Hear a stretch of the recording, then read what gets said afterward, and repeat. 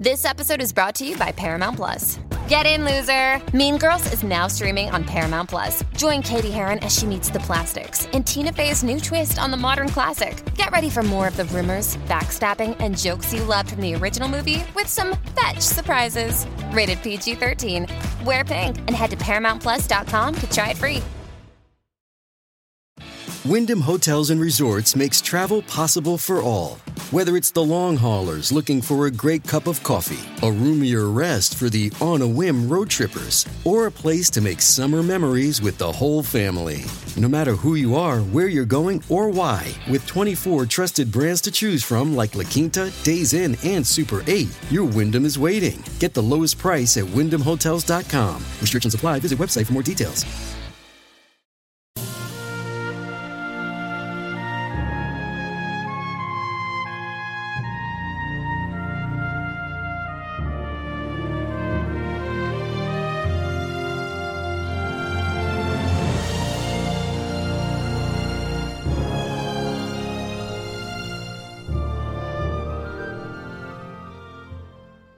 Welcome back, everyone, to 1001 Stories for the Road. This is your host and storyteller, John Hagedorn, and it's time to set off on a brand new adventure. Tarzan and the Jewels of OPAR is a novel by American writer Edgar Rice Burroughs, the fifth in a series of 24 books about the title character, Tarzan. It first appeared in the November and December issues of the All-Story Cavalier Weekly in 1916, and the first book publication was by McClurg in 1918. To get you started with the summary, Tarzan returns to OPAR, the source of the gold where a lost colony of fabled Atlantis is located, in order to make good on some financial reverses he has recently suffered. While Atlantis itself sank beneath the waves thousands of years ago, the workers of OPAR continue to mine all the gold, which means there is a rather huge stockpile, but one which is now lost to the memory of the Oparians, and only Tarzan knows its secret location. A greedy, outlawed Belgian army officer, Albert Werper, in the employ of a criminal Arab, secretly follows Tarzan to OPAR. Tarzan loses his memory after being struck on the head by a falling rock in the treasure room during an earthquake. The rest of the story is yours to discover. Keep in mind it's an adventure and a fantasy, but Edgar Rice Burroughs was one of the best adventure writers to ever pen a novel, and I'm sure you'll enjoy Tarzan and the Jewels of OPAR. And now our story. Chapter 1. Belgian and Arab. Lieutenant Albert Werper had only the prestige of the name he had dishonored to thank for his narrow escape from being cashiered. At first he had been humbly thankful, too, that they had sent him to this god-forsaken Congo post instead of court-martialing him, as he had so justly deserved. But now 6 months of the monotony, the frightful isolation, and the loneliness had wrought a change. The young man brooded continually over his fate. His days were filled with morbid self-pity, which eventually engendered in his weak and vacillating mind a hatred for those who had sent him here, for the very men he had at first inwardly thanked for saving him from the ignominy of degradation.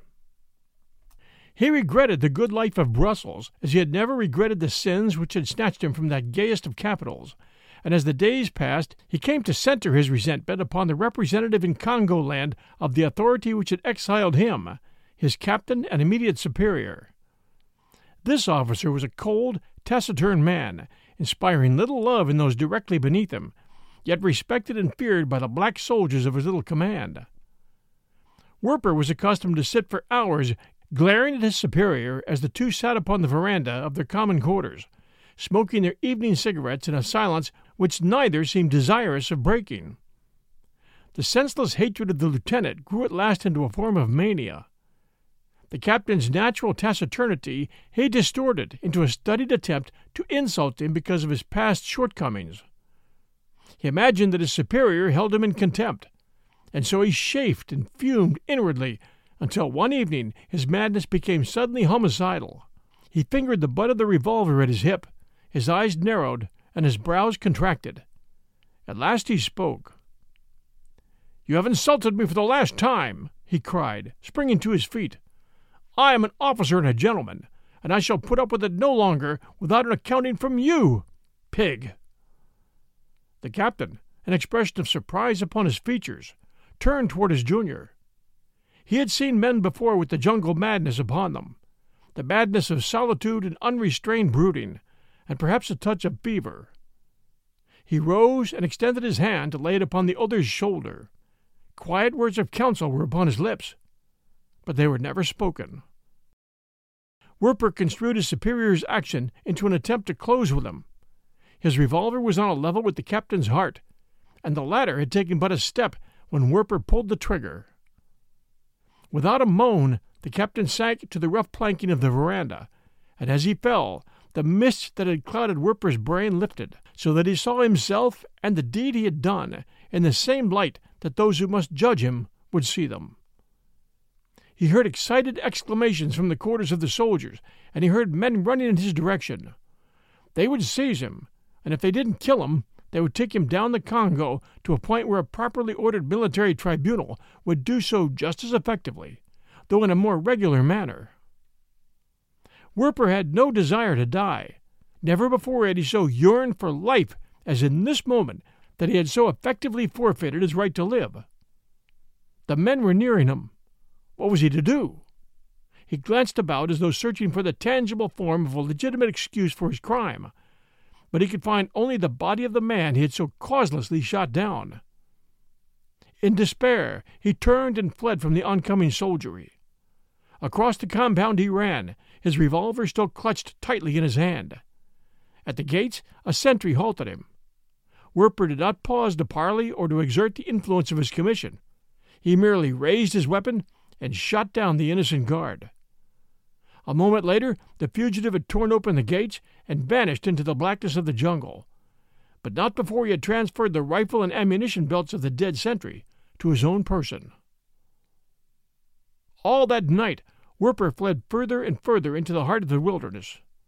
Now and again the voice of a lion brought him to a listening halt, but with cocked and ready rifle he pushed ahead again, more fearful of the human huntsman in his rear than of the wild carnivora ahead. Dawn came at last, but still the man plodded on. All sense of hunger and fatigue were lost in the terrors of contemplated capture. He could think only of escape. He dared not pause to rest or eat until there was no further danger from pursuit, and so he staggered on until at last he fell and could rise no more. How long he had fled he did not know, or try to know. When he could flee no longer, the knowledge that he had reached his limit was hidden from him in the unconsciousness of utter exhaustion. And thus it was that Achmet Zek, the Arab, found him. Achmet's followers were for running a spear through the body of their hereditary enemy, but Achmet would have it otherwise. First he would question the Belgian. It were easier to question a man first, and kill him afterward, than kill him first, and then question him. So he had Lieutenant Albert Werper carried to his own tent, and there slaves administered wine and food in small quantities until at last the prisoner regained consciousness. As he opened his eyes, he saw the faces of strange black men about him, and just outside the tent the figure of an Arab. Nowhere was the uniform of his soldiers to be seen. The Arab turned, and seeing the open eyes of the prisoner upon him, entered the tent. "I am Achmet Zek," he announced. "Who are you, and what were you doing in my country? Where are your soldiers?" Achmet Zek! Werper's eyes went wide, and his heart sank. He was in the clutches of the most notorious of cutthroats, a hater of all Europeans, especially those who wore the uniform of Belgium. For years the military forces of Belgian Congo had waged a fruitless war upon this man and his followers, a war in which quarter had never been asked nor expected by either side.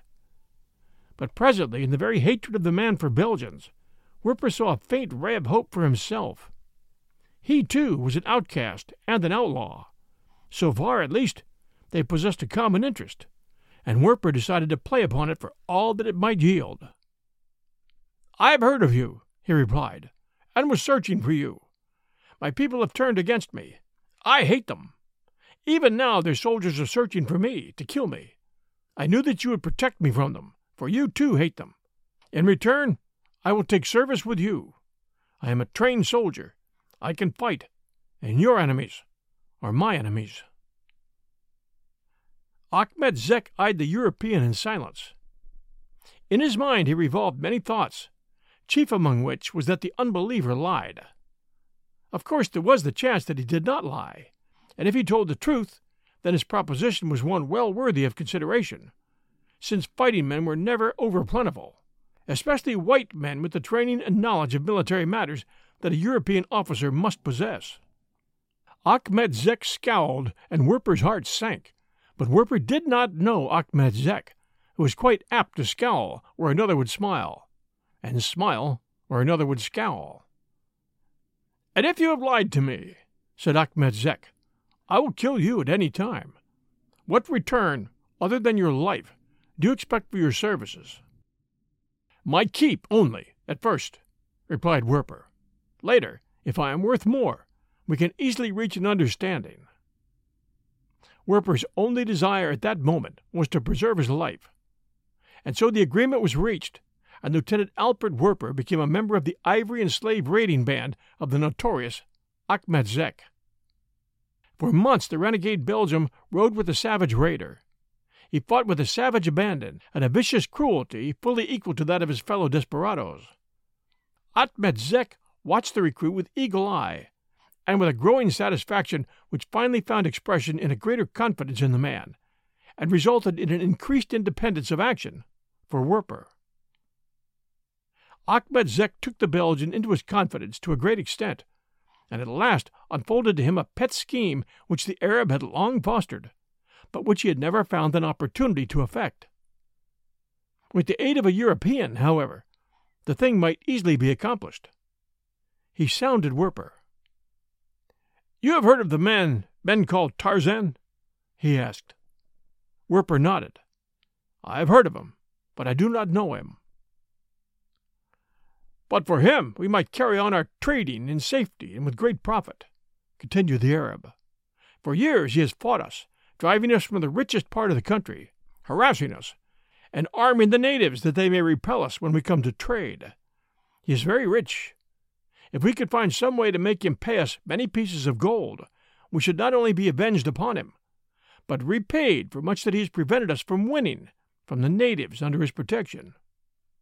Werper withdrew a cigarette from a jeweled case and lighted it. "And you have a plan to make him pay?" he asked. "Yes, he has a wife," replied Achmet Zek, "who men say is very beautiful. She would bring a great price farther north, if we found it too difficult to collect ransom money from this Tarzan." Werper bent his head in thought. Achmet Zek stood awaiting his reply. What good remained in Alfred Werper revolted at the thought of selling a white woman into the slavery and degradation of a Muslim harem. He looked up at Achmet Zek. He saw the Arab's eyes narrow, and he guessed that the other had sensed his antagonism to the plan. What would it mean to Werper to refuse? His life lay in the hands of this semi-barbarian, who esteemed the life of an unbeliever less highly than that of a dog. Werper loved life. What was this woman to him anyway? She was a European, doubtless, a member of an organized society. He was an outcast. The hand of every white man was against him. She was his natural enemy, and if he refused to lend himself to her undoing, Achmet Zek would have him killed. "You hesitate," murmured the Arab. "I was but weighing the chances of success," lied Werper, "and my reward. As a European, I can gain admittance to their home and table. You have no other with you who could do so much. The risk will be great. I should be well paid, Achmet Zek." A smile of relief passed over the raider's face. "Well said, Werper," said Achmet Zek, and he slapped his lieutenant upon the shoulder. "You should be well paid, and you shall be. Now let us sit together and plan how best this thing may be done." And the two men squatted upon a soft rug beneath the faded silks of Achmet's once gorgeous tent, and talked together in low voices well into the night. Both were tall and bearded, and the exposure to sun and wind had given an almost Arab hue to the European's complexion. In every detail of dress, too, he copied the fashions of his chief, so that outwardly he was as much an Arab as the other. It was late when he arose and retired to his own tent. The following day, Werper spent in overhauling his Belgian uniform, removing from it every vestige of evidence that might indicate its military purpose. From a heterogeneous collection of loot, Otbet Zek procured a pith helmet and a European saddle, and from his black slaves and followers a party of porters, askaris, and tent boys to make up a modest safari for a big game hunter. At the head of this party, Werper set out from camp. We'll return with Chapter 2 of The Jewels of OPAR by Edgar Rice Burroughs, right after these sponsor messages. Hi, everyone. The holiday season is upon us, and I'll be glued to the telly for BritBox on many a night. I've already shared with you the fact that I keep up with Father Brown and Poirot at BritBox. I also check out their new stuff, like the new series Archie, which tells the story of Archie Leach, otherwise known to millions of filmgoers as Cary Grant. This story comes from his daughter Jennifer Grant and ex-wife Diane Cannon. It's a series. The performance of Jason Isaacs, who plays Cary Grant, is top-notch. I highly recommend it. You can only find it on my favorite TV, BritBox. Sign up to BritBox today to stream Archie and other fan favorites today from any device. I have a special, limited-time offer for my U.S. and Canadian listeners. Get 50% off your first month when you sign up for a monthly plan, but only if you go to BritBox.com and use my promo code 1001stories at checkout. Don't wait. Get 50% off your first month. Just use promo code 1001stories at BritBox.com. Try it. You'll like it. Hey, it's Kaylee Cuoco for Priceline. Ready to go to your happy place for a happy price? Well, why didn't you say so? Just download the Priceline app right now and save up to 60% on hotels. So whether it's Cousin Kevin's Kazoo Concert in Kansas City, go Kevin, or Becky's Bachelorette Bash in Bermuda, you never have to miss a trip ever again. So download the Priceline app today. Your savings are waiting. Go to your happy place for a happy price. Go to your happy price, Priceline. And now Chapter 2, On the Road to OPAR. It was 2 weeks later that John Clayton, Lord Greystoke, riding in from a tour of inspection of his vast African estate, glimpsed the head of a column of men crossing the plain that lay between his bungalow and the forest to the north and west. He reined in his horse and watched the little party as it emerged from a concealing swale. His keen eyes caught the reflection of the sun upon the white helmet of a mounted man, and with the conviction that a wandering European hunter was seeking his hospitality, he wheeled his mount and rode slowly forward to meet the newcomer. A half-hour later, he was mounting the steps leading to the veranda of his bungalow, and introducing Monsieur Jules Fricolt to Lady Greystoke. "I was completely lost," Monsieur Fricolt was explaining. "My headman had never before been in this part of the country, and the guides who were to have accompanied me from the last village we passed knew even less of the country than we. They finally deserted us 2 days since. I am very fortunate indeed to have stumbled so providentially upon succour. I do not know what I should have done had I not found you." It was decided that Fricolt and his party should remain several days, or until they were thoroughly rested, when Lord Greystoke could furnish guides to lead them safely back into country with which Fricolt's headman was supposedly familiar. In his guise of a French gentleman of leisure, Werper found little difficulty in deceiving his host and in ingratiating himself with both Tarzan and Jane Clayton. But the longer he remained, the less hopeful he became of an easy accomplishment of his designs. Lady Greystoke never rode alone at any great distance from the bungalow, and the savage loyalty of the ferocious Waziri warriors, who formed a great part of Tarzan's followers, seemed to preclude the possibility of a successful attempt at forcible abduction, or of the bribery of the Waziri themselves. A week passed, and Werper was no nearer the fulfillment of his plan, in so far as he could judge, than upon the day of his arrival. But at that very moment something occurred which gave him renewed hope and set his mind upon an even greater reward than a woman's ransom. A runner had arrived at the bungalow with the weekly mail, and Lord Greystoke had spent the afternoon in his study reading and answering letters. At dinner he seemed distraught, and early in the evening he excused himself and retired, Lady Greystoke following him very soon after. Werper, sitting upon the veranda, could hear their voices in earnest discussion, and having realized that something of unusual moment was afoot, he quietly rose from his chair, and keeping well in the shadow of the shrubbery growing profusely about the bungalow, made his silent way to a point beneath the window of the room in which his host and hostess slept. Here he listened, and not without result, for almost the first words he overheard filled him with excitement. Lady Greystoke was speaking as Werper came within hearing. "I always feared for the stability of the company," she was saying, "but it seems incredible that they should have failed for so enormous a sum, unless there's been some dishonest manipulation." "That is what I suspect," replied Tarzan. "But whatever the cause, the fact remains that I have lost everything, and there is nothing for it but to return to Opar and get more." "Oh, John!" cried Lady Greystoke, and Werper could feel the shudder through her voice. "Is there no other way? I cannot bear to think of you returning to that frightful city. I would rather live in poverty always than to have you risk the hideous dangers of Opar." "You need have no fear," replied Tarzan, laughing. "I'm pretty well able to take care of myself, and were I not, the Waziri who will accompany me will see that no harm befalls me." "They ran away from Opar once, and left you to your fate," she reminded him. "They will not do it again," he answered. "They were very much ashamed of themselves, and were coming back when I met them." "But there must be some other way," insisted the woman. "There is no other way half so easy to obtain another fortune as to go to the treasure vaults of Opar and bring it away," he replied. "I shall be very careful, Jane, and the chances are that the inhabitants of Opar will never know that I've been there again and despoiled them of another portion of the treasure, the very existence of which they are as ignorant of as they would be of its value."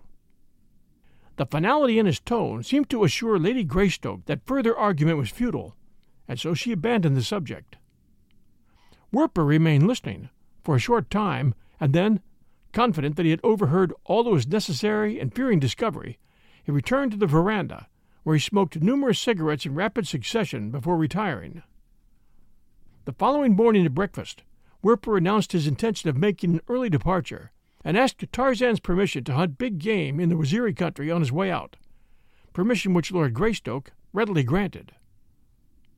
The Belgian consumed 2 days in completing his preparations, but finally got away with his safari, accompanied by a single Waziri guide whom Lord Greystoke had loaned him. The party made but a single short march when Werper simulated illness, and announced his intention of remaining where he was until he had fully recovered. As they had gone but a short distance from the Greystoke bungalow, Werper dismissed the Waziri guide, telling the warrior that he would send for him when he was able to proceed. When the Waziri was gone, the Belgian summoned one of Achmet Zek's trusted blacks to his tent, and dispatched him to watch for the departure of Tarzan, returning immediately to advise Werper of the event at the direction taken by the Englishman. The Belgian did not have long to wait, for the following day his emissary returned with word that Tarzan and a party of 50 Waziri warriors had set out toward the southeast early in the morning. Werper called his head man to him, after writing a long letter to Achmet Zek. This letter he handed to the head man. "Send a runner at once to Achmet Zek with this," he instructed the head man. "Remain here in camp awaiting further instructions from him or from me. If any come from the bungalow of the Englishman, tell them that I am very ill within my tent and can see no one. Now give me 6 porters and 6 askaris, the strongest and bravest of the safari, and I will march after the Englishman and discover where his gold is hidden." And so it was that as Tarzan, stripped to the loincloth and armed after the primitive fashion he best loved, led his loyal Waziri toward the dead city of Opar, Werper the renegade haunted his trail through the long hot days and camped close behind him by night. And as they marched, Achmet Zek rode with his entire following southward toward the Greystoke farm.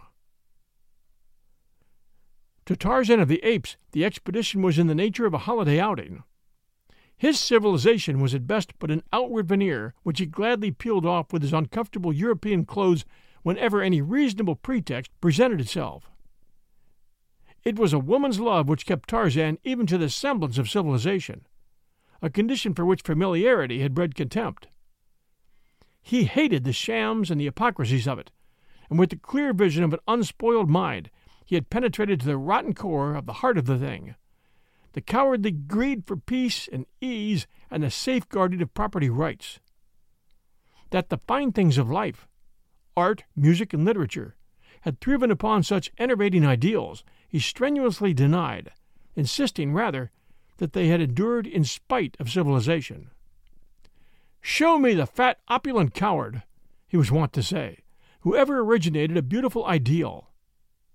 In the clash of arms, in the battle for survival, amid hunger and death and danger, in the face of God as manifested in the display of nature's most terrific forces, is born all that is finest and best in the human heart and mind." And so Tarzan always came back to nature in the spirit of a lover keeping a long-deferred tryst after a period behind prison walls. His Waziri at Meroe were more civilized than he. They cooked their meat before they ate it, and they shunned many articles of food as unclean that Tarzan had eaten with gusto all his life. And so insidious is the virus of hypocrisy that even the stalwart ape-man hesitated to give rein to his natural longings before them. He ate burnt flesh when he would have preferred it raw and unspoiled, and he brought down game with arrow or spear when he would far rather have leaped upon it from ambush and sunk his strong teeth in its jugular. But at last the call of the milk of the savage mother that had suckled him in infancy rose to an insistent demand. He craved the hot blood of a fresh kill, and his muscles yearned to pit themselves against the savage jungle in the battle for existence that had been his sole birthright for the first 20 years of his life. We'll return with the next chapters of The Jewels of OPAR next week Sunday at noon Eastern Time. Until then, if you're enjoying our new story, please do stop and send us a review. This is 1001 Stories for the Road, and this is your host, John Hagedorn. Stay safe out there, everyone, and we'll be back soon.